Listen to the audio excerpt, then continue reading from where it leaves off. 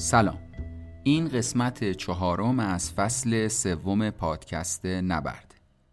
این فصل از پادکست نبرد یه فصل ویژه است، چرا که برخلاف فصلهای قبلی ما به سراغ نبرد کسب و کارها نرفتیم و به جای اون گفتگویی داشتیم با آقای محمدرضا شعبانعلی. دوستان عزیز ما امین آرامش از پادکست کار نکن و سجاد سلیمانی از پادکست اکنون هم در این گفتگو کنار ما بودند. این گفتگو در 7 بخش آماده شده که همه 7 بخش اون از طریق پادکست نبرد و به صورت همزمان منتشر میشه. البته قبلا هم ویدیوهای این گفتگو رو ما در صفحاتمون و کانال هامون در رسانه‌های اجتماعی به آدرس @نبرد پادکست منتشر کردیم.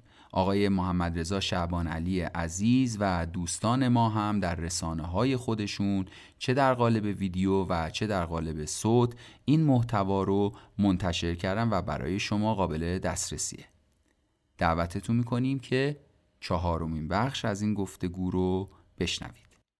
محمدرضا، من میدونم که دوست نداری خصوصا تو رود خیلی ازت تعریف کنه. منم الان نمیخوام ازت تعریف کنم، میخوام راجع به یک واقعیت صحبت کنم. یعنی اگر بیای از بیرون بهش نگاه کنی، راجع به یک واقعیت میخوام حرف بزنم. من فکر میکنم به لحاظ وسعت اثرگذاری و همچنین به لحاظ عمق اثرگذاری، برند شخصی محمدرضا شعبانعلی یک برند بیماننده. من اینجوری فکر میکنم. اینو اگر به عنوان فکت بپذیریم که از نظر من هست، سوال من اینه که چه مدل‌های ذهنی باعث شده که یه همچین برندی شکل بگیره؟ خواسته دنبال مدل‌های ذهنی هم، چون اینو از خودت یاد گرفتم که این یک برندی که عمق اثرگذاری داره محصول چند تا تکنیک نیست. چیزی که الان خیلی مرسوم شده که آقا برای اینکه می‌خوای برند شخصی بسازی اینجوری لباس بپوش، اینجوری حرف بزن و فلان و اینا. من فکر می‌کنم تو یک لایه عمیق‌تر یک مجموعه مدل ذهنی باعث شده که یک مجموعه رفتارها و تصمیم‌هایی شکل بگیره و در نهایت این برند شخصی شکل بگیره. با این مقدمه برگردم به سوالم. چه مدل‌های ذهنی به نظر خودت بیشترین تأثیر رو داشته توی شکل‌گیری این برند؟ البته همزمان اینم بگو که چقدر با حرف من موافقی که این مدل‌های ذهنی خیلی تأثیر زیادی داشتن، نه اون مجموعه تکنیک‌ها و اینا. ببین، من نه اینکه بخوام بگم تعارف یا تواضع، به نظرم توصیف اول تو دقیق نیست و درست هم نیست. اولا که داریم میگیم وقتی میگیم عمیق‌ترین و وسیع‌ترین باید اسکوپو تعیین کنی. یعنی مثلا اگه در این اتاق بگیم من حاضرم بپذیرم، ولی اگر بریم بیرون دیگه الزاما درست در نمیاد. تازه در این اتاق هم هنوز نمیدونم، چون خیلی از بچه‌هایی که اینجا هستن نمیشناسن من تازه. ولی من فکر می‌کنم ما هممون بالاخره تو حوزه‌ای که کار می‌کنیم یک برندی داریم. یعنی بالاخره هر کسی، حالا من این شانس رو داشتم که سالها به عنوان معلم کار کردم، طبیعتاً خب یه سری دانشجو داشتم و یه سری آدمای منو میشناسن، شاید یه هویتی شکل بگیره. به این معنا میشه راجع به برند حرف زد و به نظرم راجع به هر کسی راجع به برندش میتونه حرف بزنه. بیشتر از این به نظر من گمراه کننده و اشتباه اگه فکر کنیم. اما آره، من خیلی موافقم که برند رو نمیشه با تکنیک ساخت. اعتراف میکنم که در مقطعی منم اینطوری فکر نخواستم برند بسازم، ولی مقطعی بوده که مثلا وقتی یه اکتی میخواستم انجام بدم، یه اقدامی انجام بدم، به این فکر کردم. مثلا من یادم سال 88 9 اینا مثلا فکر میکردم که الان مثلا این فایل رو منتشر میکنم چه تصویری از من در ذهن مخاطب ساخته میشه. مثلا اوایل رادیو مذاکره فکر کنم بوده دیگه. ولی فکر کنم مثلا 1 سال اینا گذشتم نمیشه این بازی رو ادامه داد. یعنی اصلا بخوای تو این بازی بیفتی دنبال روی مخاطبات میشی خیلی زیاد. حالا اگه با ادبیات امروز اینستاگرامی و توییتری اینا بخوایم بگیم، فالوورات میشی. این تو اگر بخوای فکر کنی که بقیه از من چه انتظاری دارن، پس من چیکار بکنم که اونا چه تصویری داشته باشن، عملا باید همیشه تابع اونها باشی. در واقع یه جورایی میشه گفت که جامعه یا مخاطب میشه عین یه دونه مثلا یه دونه اسب که تو رو این گاری دنبال خودش میکشه به هر جا که بخواد میبره. من حداقل فکر میکنم، میگم از اون مقطع استثنایی و کوتاه بگذریم، بعدش دیگه تقریبا سعی کردم که هر کاری دلم میخواد انجام بدم. یعنی شاید ویژگی مهمم میگم به مخاطب، به تأثیری که مخاطب از رفتارم میگیره فکر نمیکنم. مثلا برام مهم نیست. ببین الان یه چیزی تو اینستاگرام عادی شده. من اون زمان که از اینستاگرام بودم نمیدونم یادت یا نه، مثلا یه چند نفر من بلاک کردم بعد اون موقع مردم مثلا احساس میگن بلاک خیلی کار بدیه، الان همه فهمیدن که راحت این کارو بکنن. وقتی بحثش شد خیلی راحت همه توضیح دادم که ببینید یک نفر میتونه بگه که همه کسانی که امروز پیرهن آبی دارن میخوام بلاکشون کنم، سلیقمه. و یاد بگیریم که هر آدمی روش خودشو داره و لازم نیست توضیح بده. ببین اینا الان عادی شده شاید، مثلا الان هم فکر کنم یه نفر همه مثلا بلوز آبیا رو بلاک کنه میگن بیماره، میبرنش میشه روانپزشک. ولی به نظر من این نگاه برای من همیشه بوده که مخاطب مهم نیست، یه سری انتخاب شخصی دارم، کارمو میکنم، حالا بعداً بقیه میخوان تصویری داشته باشن. به من خیلی کمک کرده، خصوصا یادم مثلا سالهای قبل تا یه کاری میکردم یه حرف میزدم سریع این پاسخو میدیدم. آقا از این آدمی که معلم مذاکره است انتظار نمیرفت که، میدونی.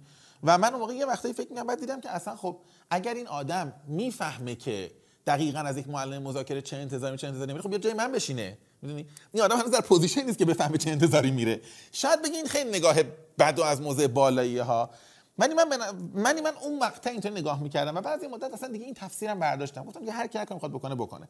به نظر من خیلی نقش داشته، تو خیلی کارام هم نقش داشته. ما متمم و شاید با همین انگیزه دنبال بزرگ شدن عجیبش نبودیم، چون دنبال این نبودیم بقیه چی میگن، دنبال این نبودیم بگیم ما بزرگترین مثلا کار آموزشی داریم تو کشور، ما کارمون رو کردیم.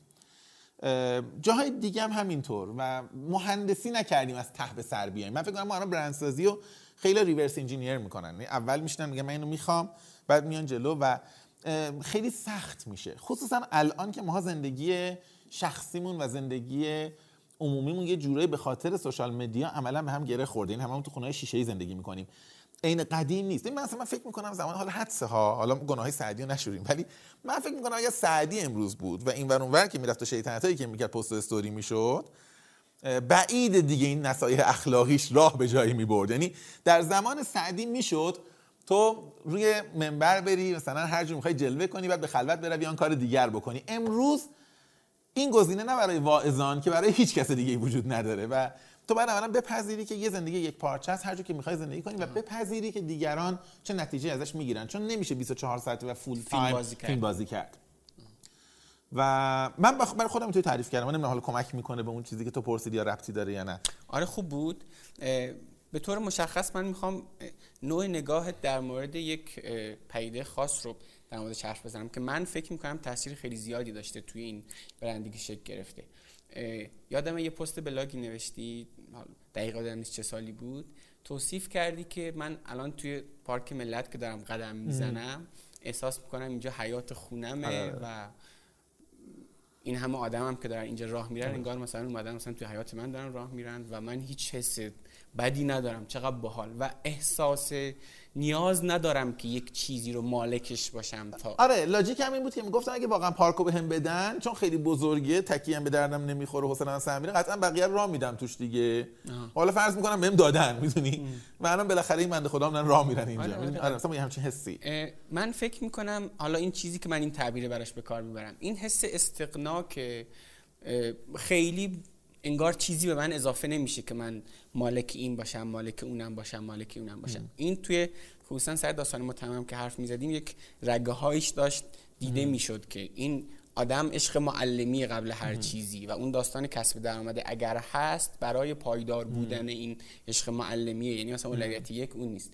من فکر میکنم نوع نگاهت اساساً به پول و این استغناء نقش داشته. حالا نمیدونم با من چقدر موافقی.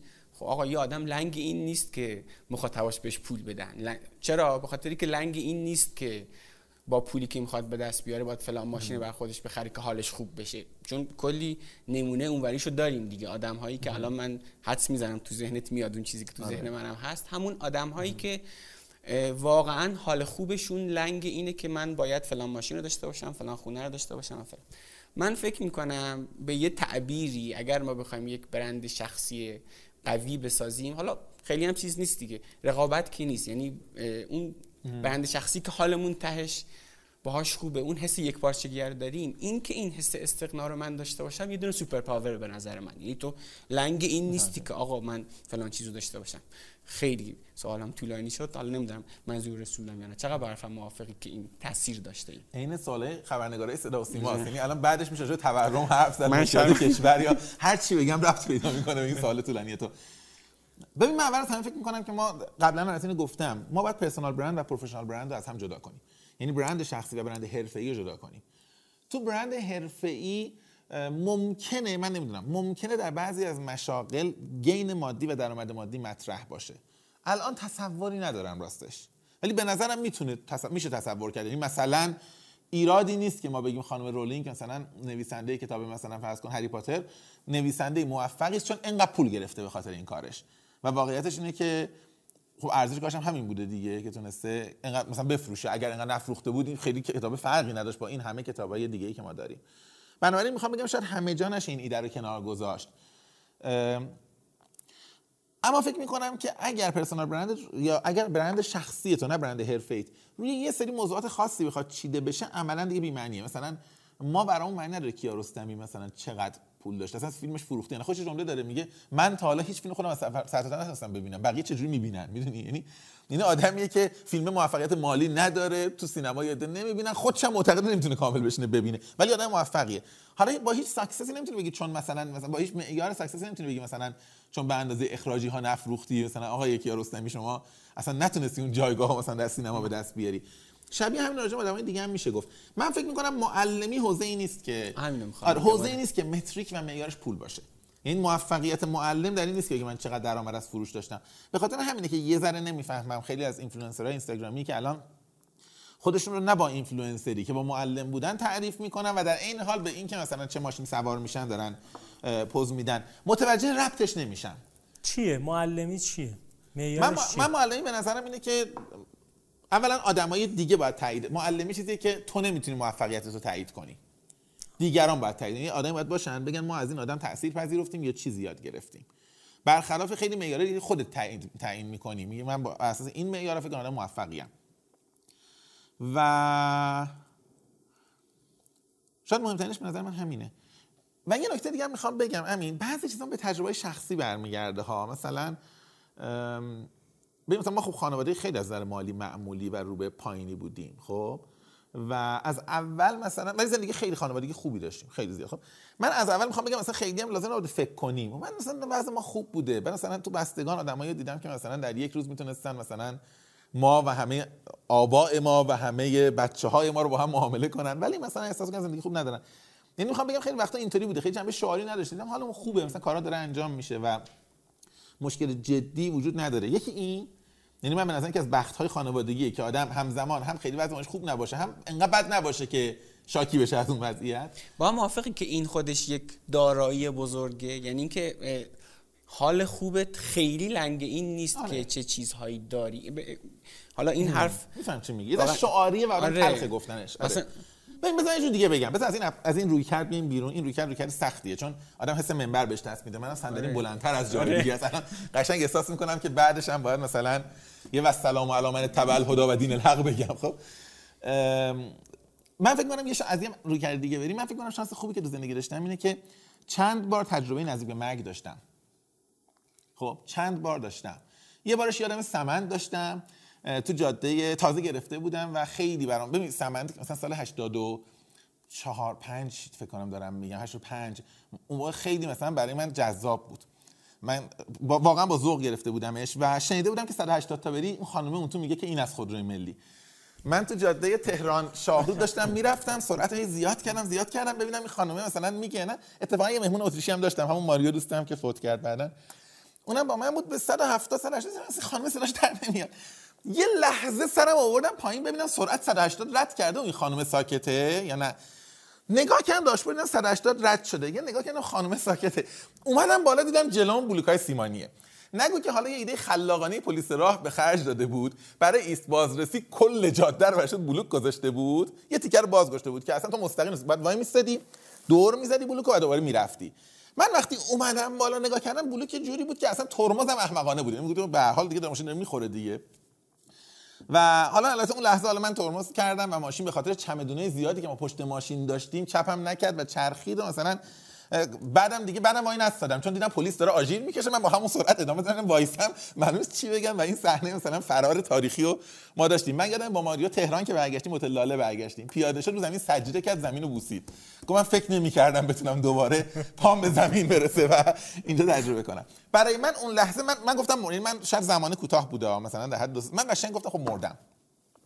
شبیه اینو بازم داشتم. خب با قطار یه بار تصادف کردیم با ماشین خودمون، قطار با قطار، اونم معمولا شانس مردن زیاده تو بافق، باز نمردیم میدونی، و اونم خیلی نزدیک بودم، میفهمیدی که دیگه الان ممکنه. حالا میخوام اینو بگم، این چند تا تجربه در اون لحظات کوتاه خیلی با آدم حس خاص میده. بازم داشتم، حالا بخوام فهرست کنم طولانیه، بدشانسیه، اینطوری داشتم.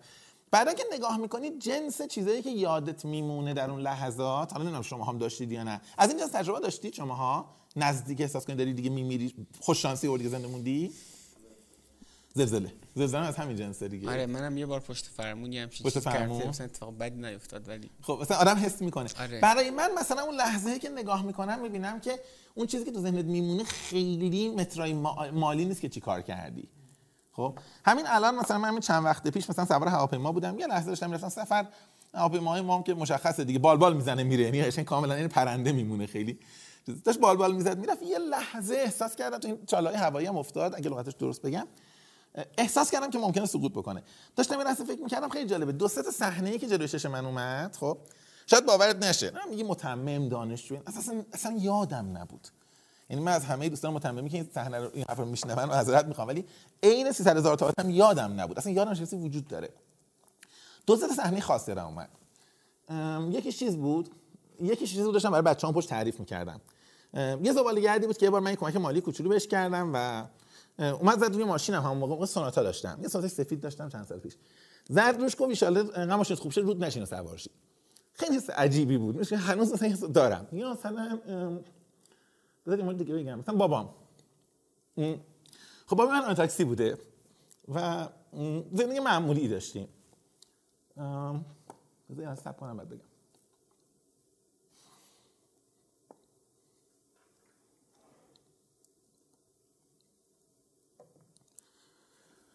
من زمانی که مثلا بابا اینا رو سفر برن و یا بار بردمشون سفر خارج با کیفیتی که واقعا فکر می‌کنم خیلی‌ها نمیرن، یعنی کیفیتی که خودم من بعدا هیچ وقت نرفتم. خب و مثلا دیدم بابای من خب همیشه مثلا تاکسی بوده، هی بهش پرداخت برو اینجا برو فلانجا، من باش لیموزین گرفتم گفتم بشه این ور بشینه و حال کنه. خب این اینقدر ارزش داره برام، خب مثلا چی به دست بیارم به جای این و بعدش چی به دست بیارم بزرگتر از این؟ الان مثلا چیکار کنم بگم یه دستاورد بزرگتر دارم؟ ندارم. هر کار دیگه هم بکنم ندارم، چون بزرگتر دارم. من چی میگم؟ یا مثلا یه دیگه منم میگه احمقانه تره. خب یه بار داشتم توی خیابون چیز راه میرفتم نزدیک آوا سنتر، پیاده‌روی می‌کردم و من غذای حیوان معمولا همراهم هست.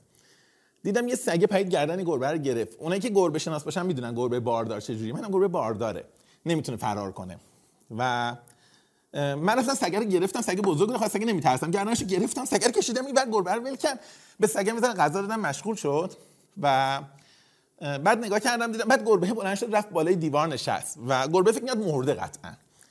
نگاه می‌کردم تا این نگاه می‌کرد و یه لحظه هم چیز نمی‌شد، نگاهش رو من بر نمی‌داشت. یعنی مثلا توی فاصله طولانی که اومدم یه جوری با تعجب نگاه می‌کرد که مثلا کجا اومد، من که مرده بودم، چرا من زنده‌ام، چرا سگ گردن من مثلا خفم نکرد. خب دیگه نمیدونم فرداش چی شده، شاید فردا خفش کرده باشه سگه، شاید مرده باشه، نمیدونم.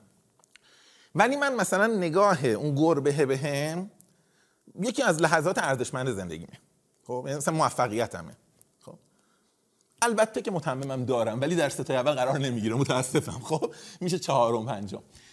من میخوام بگم مثلا اینجور تجربیات وقتی مرور میکنم یا احساس میکنم که یه باگ بدیه بیفته تو اون بازی، یعنی زمین بازی و برنده شدن جای دیگه ایه و این چیزی که دارم بهت میگم این دیگه موعظه منبری نیست، تجربه شخصیه. میدونی وقتی اینو میبینی، حالا مثلا فرض کن مثلا چه میدونم بهت بگن مثلا درآمدت آریاله مثلا 2 آریاله، نه در درون خودت احساس پیروزی بزرگتری میکنی، در مقابل نه در جلوی دیگران برد بزرگتر احساس کنی، جای دیگه داشتی.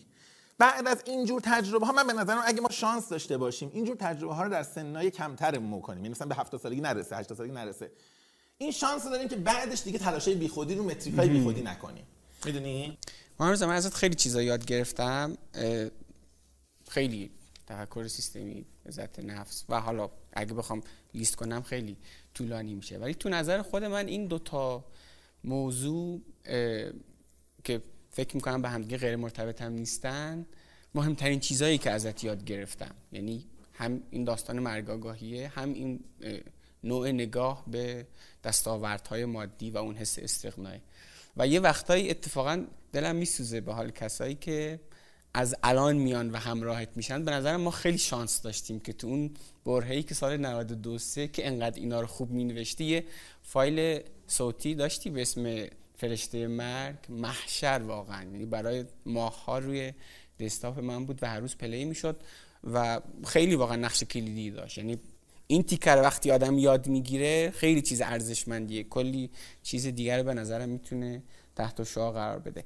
و من فکر میکنم اینجا یه اتفاق بدی میفته برای آدم هایی که خودشون رو معلم تعریف میکنن ولی همزمان این حس استغنا رو ندارن، درگیر این بازیه میشن که هی حالا پولی بیشتر و اینا، و از یه جای بعد به خاطر سبک زندگی که انتخاب میکنن انگار یه چیزایی رو از دست میدن که خودشون هم نمیدونن چی رو از دست دادن. یعنی دارن پول بیشتر دارن به دست میارن ها، ولی اون عشق معلمیه، اون حس نابه، اون حس استغنا که آقا من حال خوبم لنگ این نیست که الان چی سوارم یا چه خونه ای دارم، به نظرم اینو از دست میدن این آدم ها. نمیدونم چقدر برفم موافقی. ببینم این میدونی چی شده، حالا من نظر شخصیمو دارم میگم، یعنی نظر تحقیق محور نیست. من فکر می‌کنم دو سه تا اتفاق داره میفته. یکی اینکه تقاضا برای آموزش در سالهای اخیر در ایران خیلی زیاد شده. اصلا مردم ما دقت کنی حتی وقتی خیلی فقیرن برای آموزش خرج میکنن، برای یادگیری خودشون، برای یادگیری بچه‌هاشون خرج میکنن. حتی خیلی وقتا وقتی موانع اقتصادی اجتماعی بیرونی باعث نمیشه رشد، مانع رشدشون میشه، ته دلشون همش حسی هست که نکنه من اونقدر که باید مایه نذاشتم برای یادگیری بچه‌م. من فکر میکنم تو هر صنعتی که تقاضا به طرز غیر معمولی زیاد میشه سمت عرضه آلوده میشه.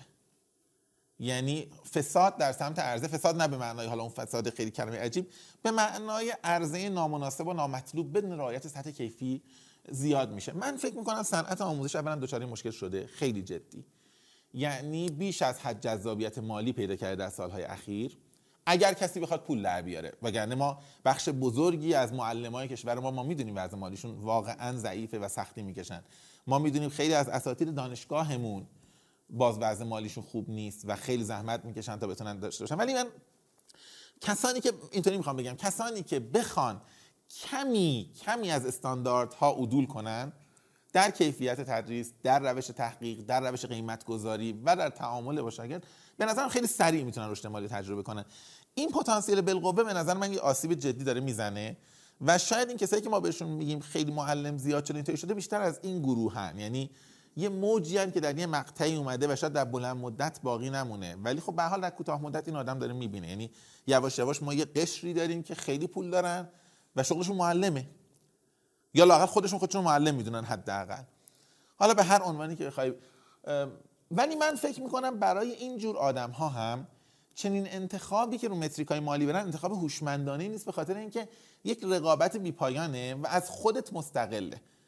ببین من اگر دنبال رضایت مثلا شاگردم باشم، شب که میخوابم میگم خب من فردا چیکار کنم که بچه‌ام خوشحال‌تر باشن، فقط دست خودمه، به هیچ جای دیگه‌ای در دنیا ربط نداره. اما وقتی دارم رقابت مالی میکنم با 6 نفر دیگه‌ای که مثلا فرض کن معلم شبیه منن، یا اصلا من سایت متمم دارم، والویشن بالاخره متمم قیمتی داره، این بیزنس دیگه به عنوان بیزنس چه قیمت گذاشتش، هر شب دارم میخوام مطمئن باشم که این گرونترین قیمته، خارج از بازی منه. من نه تنها باید نگران خودم و دانشجوم باشم، باید نگران باشم که اون یکی نکنه امشب یه ایده به ذهنش برسه که ذهن من نرسه، نکنه اون یکی معلم الان یه قیمت گذاری بکنه که من عقب بمونم، نکنه اون یکی یه پکیجی بفروشه که الان امشب بشه الان که مبعثه، حالا دقیقاً بعثت پیغمبر نیست، نکنه پروموشنای خوبی همه بذارن و من از جریان بعثت پیامبر عقب بیفتم، میدونی؟ و این نگاه دشمن حال خوبه دیگه. دشمن حال خوبه به خاطر اینکه از کنترل خودت خارجه. یعنی تو دیگه باید فقط به این امید باشه که بقیه هم مثلا پیشرفت نکنن و تو بتونی سریع جلو بزنی. حالا من بیشتر خیلی داستان نقد فرآیند معلمی و اینا خیلی مد نظرم نیست، من بیشتر از منظر فردی دارم نگاه میکنم که شیوه کسب درآمد ما و نوع نگاهمون به پول یک سری تأثیراتی روی زندگیمون میذاره که از یه جایی به بعد انگار دیگه دست ما نیست بقیه‌اش چی بشه. اگه بخوام مثلا یه دونه مثال بزنم، حالا اگه از این فضای داستان معلمی هم بیایم بیرون، من اگه یه سازمانی رو انتخاب کنم یا یک صنعتی رو انتخاب کنم که توش رشد من توی اون سازمان بیشتر از اینه که مدیون مهارت‌های شخصی من باشه، مدیون رانتیه که اونجا دارم و یه سری چیزای اینجوری، همزمان نمیتونم بگم به یه سری ارزش که برام خیلی مهمه، خیلی پایبند باشم. همزمان هم نمیتونم تو این سازمان رشد کنم، هم یه سری ارزش داشته باشم که به اونا پایبند بشم. این به نظرم از این منظر مهمه که تهش من میخوام برم به یه سری رشد برسم، به لحاظ جایگاه، به لحاظ دستاورد مالی، که بعدش حالم خوب کنم دیگه با اونا اینجوریه. ولی اینجوری انگار دارم حالمو بد میکنم. من نمیگم همش، ولی یه بخشش هم میخوام به وضع اقتصادی کشور ربط بدم. میگم یعنی ما همه رو نندازیم گردن این که آقا چرا آدمای فرهیخته‌ای نیستید، چرا شما مثلا فرض کن مستغنا نیستید، چه فلان. با این نمیشه. یه بخشش هم واقعیتش اینه که ناامنی که در کشور ما از نظر اقتصادی وجود داره. خب تو نگاه کن مثلا واقعا قیمت‌ها رو مقایسه بکن در طول سالیان گذشته. نمیگم همه، بخش قابل توجهی از جامعه ما در یک روند عادی اگر درآمدش حفظ شه، شغلش حفظ شه، این امنیت ذهنی رو نداره که بتونه 3 سال دیگه سطح زندگی فعلیشو حفظ کنه.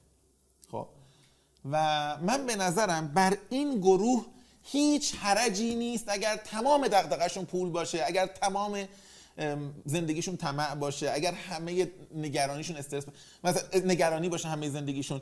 من میدونم استثناء هم هستا، دیدم. خب ولی نمیشه به نظر من متهم کرد. شدیداً با حرفت موافقم. ولی من میدونم که تو میگی عده زیادی هم این برن که شاید الان دارن حرف ما رو گوش میدن، واقعا اینقدر هم دیگه تو اون لایه نگران نیستن. میدونی من میگم که اگر از یه خط قرمزی من بالاترم، یعنی که الان من فکر میکنم 60-70% جامعه پایین ترن، ولی اون بالا رو و اونایی که نیستن من اینجوری بهش نگاه میکنم، این فرصت رو از خودم نگیرم که اگر من واقعا لنگ این نیستم که درگیر خرج زن و بچه‌م بشم، درگیر خرج نون شبم بشم و واقعا میتونم یه شغلی داشته باشم که توش حالا اصطلاحاً هم کار خوب بکنم هم خوب کار کنم، یعنی اگه خیلی خوب کار کنم واقعا اون کارم کار خوبی باشه. اگر یه همچین فرصتی دارم، این فرصت رو و حال خوبی که در ادامه این سبک کسب درآمد میاد رو، این فرصت رو از خودم نگیرم، چون خیلی حس قشنگیه. شما داری توی مسیری میری که خیلی دغدغه اینو نداری که چی به دست بیارم حالا خوبه. و حالا همین حرفایی که گفتم دیگه به نظرم این تیکه رو خیلی خوب شد در موردش حرف زدیم. نمیدونم شما میخوای چیزی اضافه کنی به این تیکه؟ نه واقعا ولی میفهمم برای اون 30% هم که شاید خیلیشون حرف ما رو دارن گوش میدن یه مسئله است، مسئله ارزشی. حالا نمیدونم چه جوری باید حل شه یا چرا اینطوری میشه، نمیدونم واقعا، که به عنوان شاخص داره مطرح میشه دیگه. و مثلا یه اتفاق بعد میفته دیگه، حالا مثلا توی این سلبریتی ها اصطلاحاً اینایی که حالا چه اونایی که بازیگر بودن چه اونایی که مثلا به واسطه شبکه‌های اجتماعی معروف شدن، طرف به یک درآمدی میرسه، بعد یه سبک زندگی رو انتخاب میکنه و از یه جایی به بعد دیگه انگار غیر قابل بازگشت میشه دیگه، چون همون سبک زندگی رو باید ادامه بده و با همون فرمون بره. یه جایی مجبور میشه خودشو بفروشه انگار. حالا این داستان خودشو فروختنی که شاید بره توی سری تبلیغات شرکت کنه که خودش هم خیلی حالش خوب نباشه و حالا میشه اینجا حد گذاشت. ببین حد نمیدونم، ولی من یه چیزی بزنم بگم سجاد، بعد تو چیز کن، تو بگو، یعنی حد من پیشنهاد میدم که خودت راجعش حرف بزنی. ولی من یه اصطلاحی هست یه بارم فکر کنم به خودت هم گفتم، من فکر میکنم که یه سری سلبریتی ها، حالا سلبریتی الان دیگه خیلی لغت خیلی عام میشده، یه سری از آدم هایی که در جامعه ما از اقبال عامه برخوردارن، بذار اینطوری بگیم، خب از اقبال عامه برخوردارن، یه سری از این آدم ها به نتیجه رسیدن که اقبال عامه یک دارایی ماندگار نیست. خب ما هم نشون دادیم اینوها، یعنی ما به راحتی مثلا فرض کن یه نفر رو تحسینش میکنیم، بعد پس فردا یه اتفاق کوچیکی بیفته یارو رو نابودش میکنیم و هیچ، به نظر من هیچ سلبریتی در ایران نمیشه. مثلا حالا من شهاب حسینی خودم خیلی بهش نقد دارم، ولی حالا به اون کیس دارم میگم، بدبخت با هر زندگی دوگانی یا سه‌گانه یا پنجگانه داشت جلو میرفت. خب یه دونه فایزر در آمریکا اصلا کلا جایگاه این آدم میدونی از اوج عزت به فرش رسوند، نگم عزیز ملت واقعا، ولی به فرش رسوند، چون در مقطعی بود که جامعه بسیار حساس بود و ما یکم سختمون بود که یه آدمی که خودش رو نماینده یک سری ارزش‌های معرفی میکنه که بخشیش عدالت و همسویی با جامعه و همدلی با مردمه، یهو مثلا در جای دیگه‌ای با فضای دیگری ببینیمش. من میخوام بگم حالا این یه مثال از یه آدمی که برند نسبتا قوی داره، آدم محترمی هم هست، آدم معتبری هم هست، هنوزم به نظر من قابل احترام، سرمایه‌ایه برای کشور ما. این برای همه اتفاق میفته و سلبریتی به نظر من قاعدتاً رو میفهمه که پس من یه دارایی امروز دارم که این دارایی فردا ممکن است نباشد، حتی اگر به اتفاقی از بین نرود در طول زمان از بین میره. یعنی یه دوره اوج دارن اینها و فراموش میشن. تو بازیگرای مثلا مطرح زمان مثلا چه میدونم مثلا 2 دهه قبل رو نگاه کن، الان جایگاهشون کجاست؟ اگر مثلا چه میدونم رو زیبایی داشتن، زیبارویان جوانتری اومدن خیلی بهتر. اگر هنر حافظه‌ای داشتن در گفتن دیالوگ، جوانتری اومدن به دیالوگ بهتر. اگر نقش ایفا می‌کردن. خب حالا که همینو فهمیدن، تو یه دارایی داری که هر روز داره آب میشه. من اسمشو میذارم ملتینگ اسست. حالا یه اسم من درآوردیه. یه دارایی که تو از جنس یخ می‌بینی. من یه اقبال عامه رو دارم و هر روز داره کوچیک میشه. شاید به چشم نیاد ولی موقع نیست. بگو شرینکینگ اسست هستن. بگو یه دارایی که داره منقبض میشه.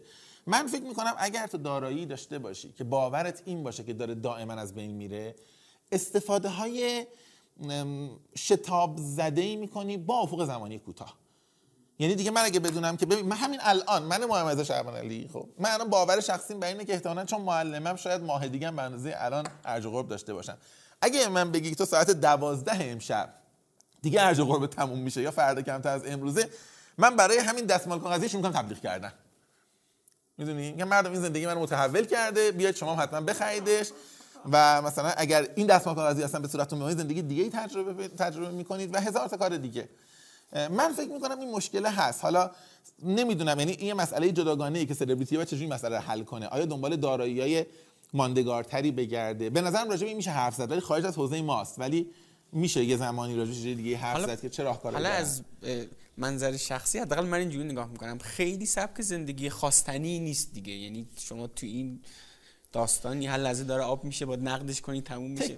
خیلی تکیه به نظر مردم سست‌ترین تکیه‌گاه دیگه. به نظرم خیلی چیز. اگه بخواد دلت خوش باشه که مردم راجع به من چی فکر میکنن، این هر روز ممکنه اتفاق بیفته. ضمن این که مردم واقعیتش اینه که نمیگم همه، ولی غالب مردم نگاهشون حداقل به سلبریتی ها یا به خیلی از مشاهیر از جنس سرگرمیه. من بارها اینو به شکل مختلف نوشتم، یا همون بند بازه رو با البته با الهام از حرف نیچه، نه دقیقاً این حرف نیچه در چنین گفت زرتشت نوشته بودم دیگه، که مردم بند بازم که میبینن واقعا مثلا اگر بیفته بیشتر حال میکنن تا راه بره، چون یه هیجان بیشتری داره.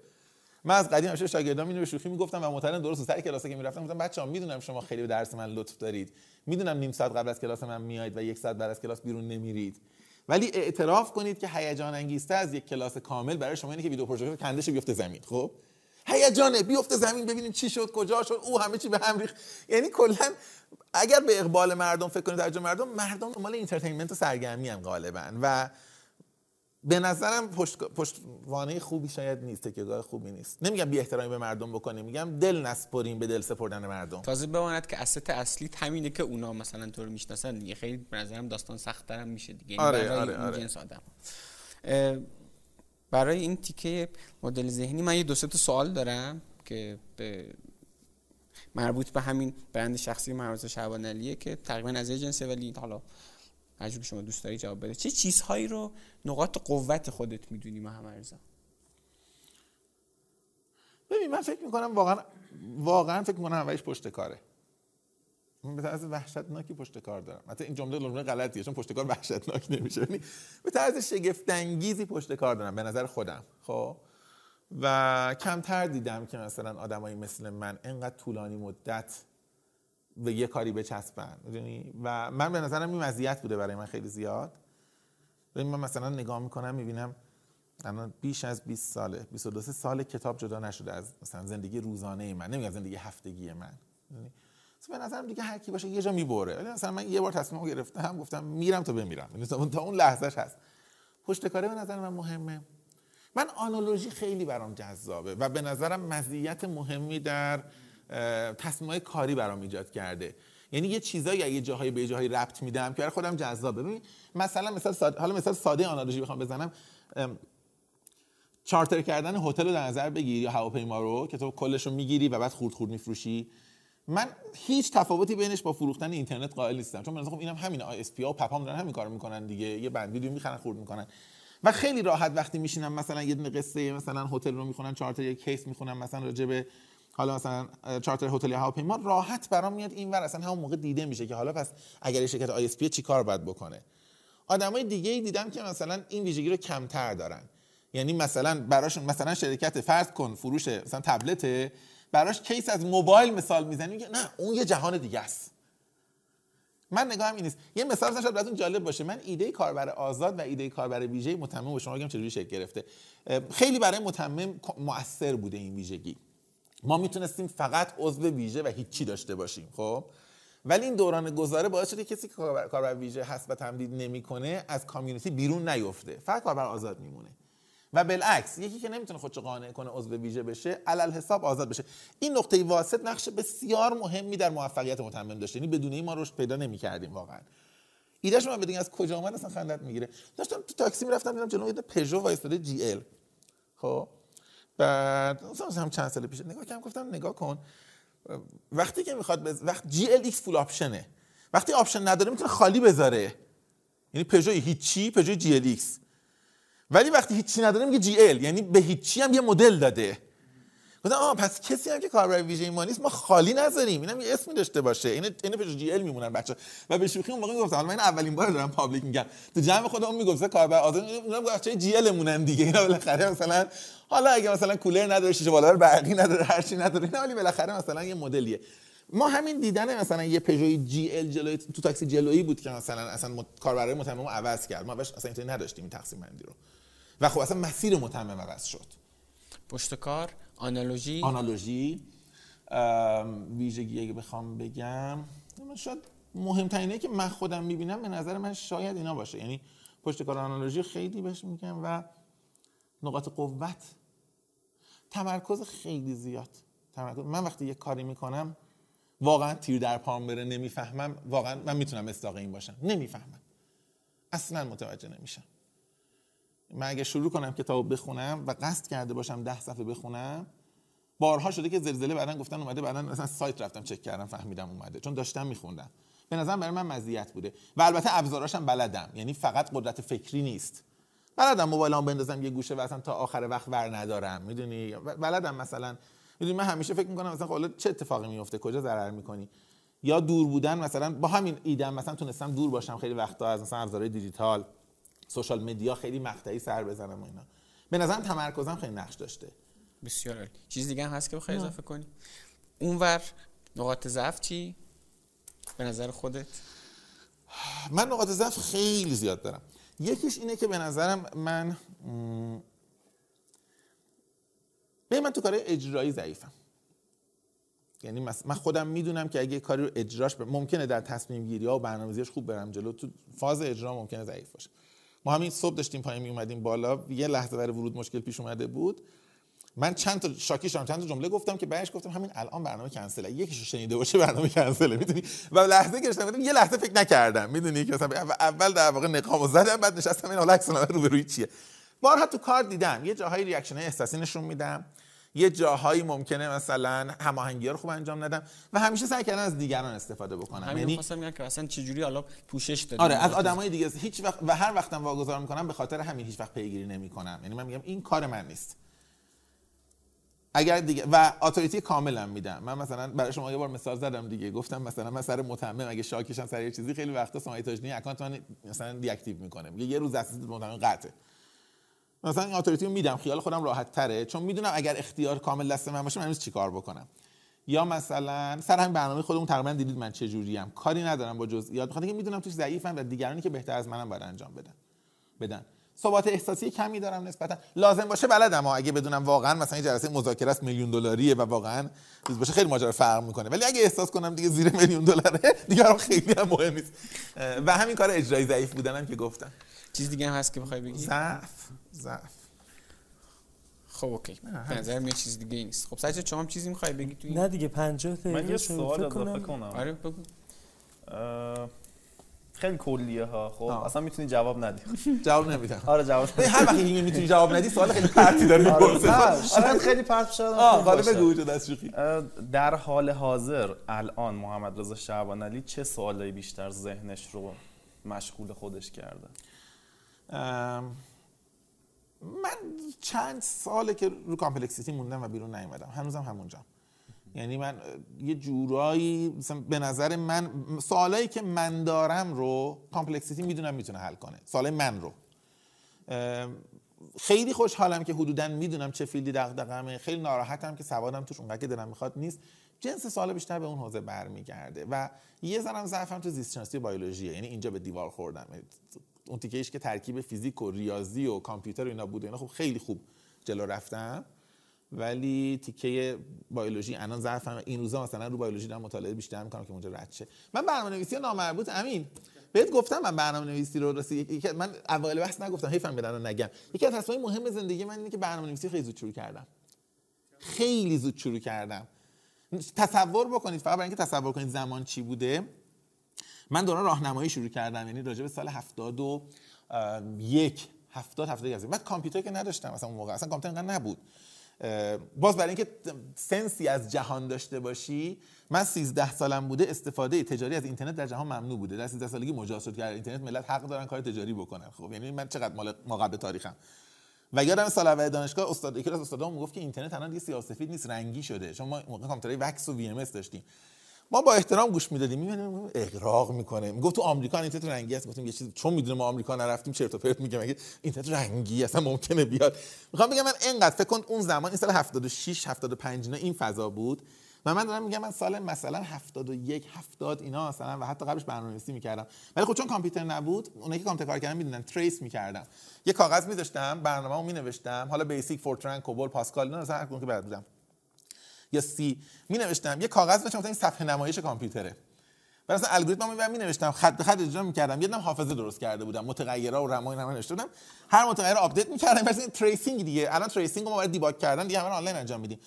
برنامه‌های مثلا 500 خطی، 600 خطی، 700 خطی رو دستی تریس میکردم، الگوریتم بهینه میکردم و ربطی الان نداره ها. فقط میخوام بگم که یه مزیتی که اون موقع بود برام و الان هنوز تو کامپلکسیتی، یعنی میخوام بگم اون ادامه پیدا کرد. الان داشتم بهتون گفتم، بخاطر یادم افتاد گفتم تو کامپلکسیتی تو برنامه‌نویسی مشکل ندارم، چون همیشه این بازی ادامه پیدا کرد. تو جای دیگه زیست شناسی اتفاقا از همون موقع نمیفهمیدم، هنوزم نمیفهمم، یعنی دیگه ضعفمه. به نظر من اتفاقا خیلی چیز مهمیه، چون حالا من اینجوری فکر می‌کنم، اگه به نظر شما اشتباهی بگو، این که آدم یه دونه زبون برنامه‌نویسی بلده، یه دونه مهارتی که یاد میگیره، خب یه جایی دردش می‌خوره، مثلا یه ابزار رو ببینه.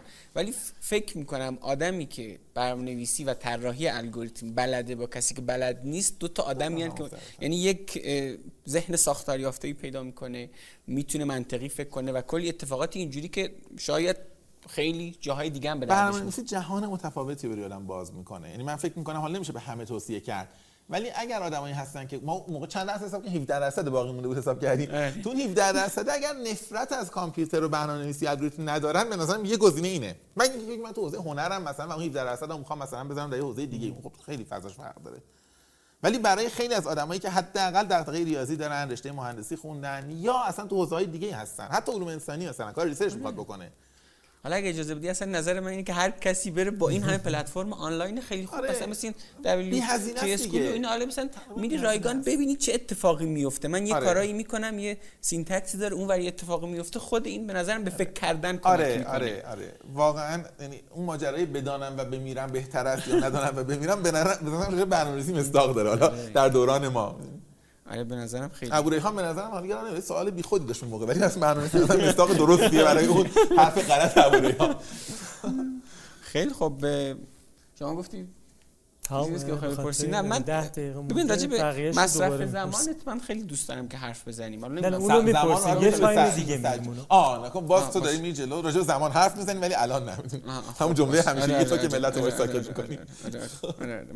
آره من بگو سجاد، تو چیزی می‌خواستی بگی، ما خیلی ازش گذشتیم متأسفانه یادم. من اینجا رو با این ببندم، سوالات بعدی یه پارت تایم دیگه میریم. چیزی که من ازت یاد گرفتم یک بار و الان، اون موقع نمیفهمیدم چی میگی، الان فهمیدم، اینه که یه بار گفتی اگه مسیر رو شروع میکنید بنویسید کجا حالتون خوبه، به چی برسید دارایی شماست. من کارمند بانک بودم، وقتی استعفا دادم الان که حالم خوبه، با اینکه قور میزنم نق میزنم، اون نوشته رو دارم که این شرایط که تو میگفتی آرزوی اون موقت و حالم خوبه، یعنی بی نهایت حالم خوبه ها، با اینکه این اواخرم اتفاقات خاصی افتاده. با این حال من حتی یه روانشناسی من یه چند وقت باهاش کار میکردم، تو خیلی حالت خوبه، به این نمیخوره این سطح از حال خوب. گفتم این یادداشتی دارم، میرم اونو میبینم، میدونم همینو میخواستم، من اینو میخواستم. حالا اینکه الان اینجا وایستادم چیزهای دیگری رو میخوام، این مال آینده است. مال الان نیست. من الان باید لذت ببرم. میفهمم چی میگی. آره منم خیلی همین نگاه دارم. این برای همین گفتم اونجا حد گذاشتن است. حتی برای اون 30% بالای جامعه حد بذارن، مثلا 5 میلیارد در ماه، 10 میلیارد یه عددی بذارن که با اون حالشون خوب باشه، نه وقتی رسید بگن نه اون یکی مثلا یکی بیشتره، حتی اون بقیه که پایینه. ما این حد رو برای خودمون هر جایی هست یه حده و حد اینکه و یه مسئله دیگه که هویت خودتو با سطح زندگی تعریف نکنی دیگه. میدونی اینم خیلی سخته به نظر من برای خیلی این مسئله است. یعنی وقتی با سطح زندگی چون قدیم ما خیلی حرف زدیم الان تکرار بیخودیه، ولی واقعا هویت اگه با سبک زندگی تعریف کنی میتونی حفظش کنی. یعنی آدمی که میگه من همیشه 1 ساعت در روز ورزش میکنم، خب خیلی بی پول باشه تو خونه دراز نشست میره، یه ذره وضعش بهتر باشه گرمکن میپوشه پیاده روی میره، خیلی وضعش خوب شد پولدار شد میره اصلا یه دونه مثلا ساختمون رو قرق میکنه، میگه این ساختمون کلا مال من، میخوام برم توش مثلا سونا جکوزی، اصلا برم بدنسازی هر کار دیگه، ولی به هر حال 1 ساعت در روز داره کار ورزشی میکنه. سبک رو میشه حفظ کرد، ولی وقتی میخوای و یا هر کار دیگه‌ای، ولی وقتی سطح رو تارگت میکنی گیر میکنی. این حالا عنوان بدم کسایی که میخوان دنبالش باشن، تو روزنوشته ها شما اینو با عنوان سبک زندگی یا سطح زندگی مفصل در موردش نوشتید. فکر کنم اگر گوگل سرچ کنن فکر کنم بیاد. آره بیاد. یکی از اون نوشته‌های شاهکاری بود که من فکر کنم آدمایی که خیلیشون اون سطح رو تعیین نمیکنن واقعا گیرشون سطح، یعنی اون رضایت رو ندارن و حد در تعیین نمیکنن، گیرشون سطح هست. ورزش برای من مستاق عینیه ها. اون موقع ورزش درست حسابی نمی‌کردم، الانم ندارم. کتاب همینه. من خیلی از دوستان پیشنهاد میکنم مثلا یه ذره مطالعه تو برنامه جا بده، میگه ما انقدر بدبختی داریم. خب این آدمه ببین مثلا هواپیمای شخصی هم داشته باشه بهش بگی میگه انقدر گیر چک سوخت هواپیما وقت ندارم مطالعه کنم. خب الان گیر چه الان قسط آخر ماهشه، به هر حال نتونسته اون وقت رو بذاره. و دیدم تو دوستام تو همین رنج دیدم که دقیقاً مشکل دارن. میدونی مثلا به دوستمون به یکی دوستی جاخوش میگفتم میگم هواپیما پنچره فلان، دغدغه‌ام اونه. میدونی واقعا مسئلهش این بود و نمیتونست مثلا وقت بذاره برای این. یه مستاق دیگه هم بگم، الان این دور زمانه شاید خیلی درگیر تلویزیونن. یه زمانی که من مجردی با یکی از دوستامون زندگی می‌کردیم، من 10 سال قبلا تلویزیون نداشتم، الانم که ازدواج کردم تو خونه خودم هنوز تلویزیون ندارم. این میشه اون سبک زندگی که من انتخاب کردم. آره دیگه میمونه تو مؤلفه‌های زندگی تو حالا توی مستاقای مختلف. بسیار خوب. بسیار خوب. اگه موافق باشه این تیکه ببندیم بیان شخصی محمد رضا شعبان علی و تاثیر مدل ذهنیشو ببندیم. فعلا یه استراحتی بکنیم. عالی خسته نباشید. بخش بعد.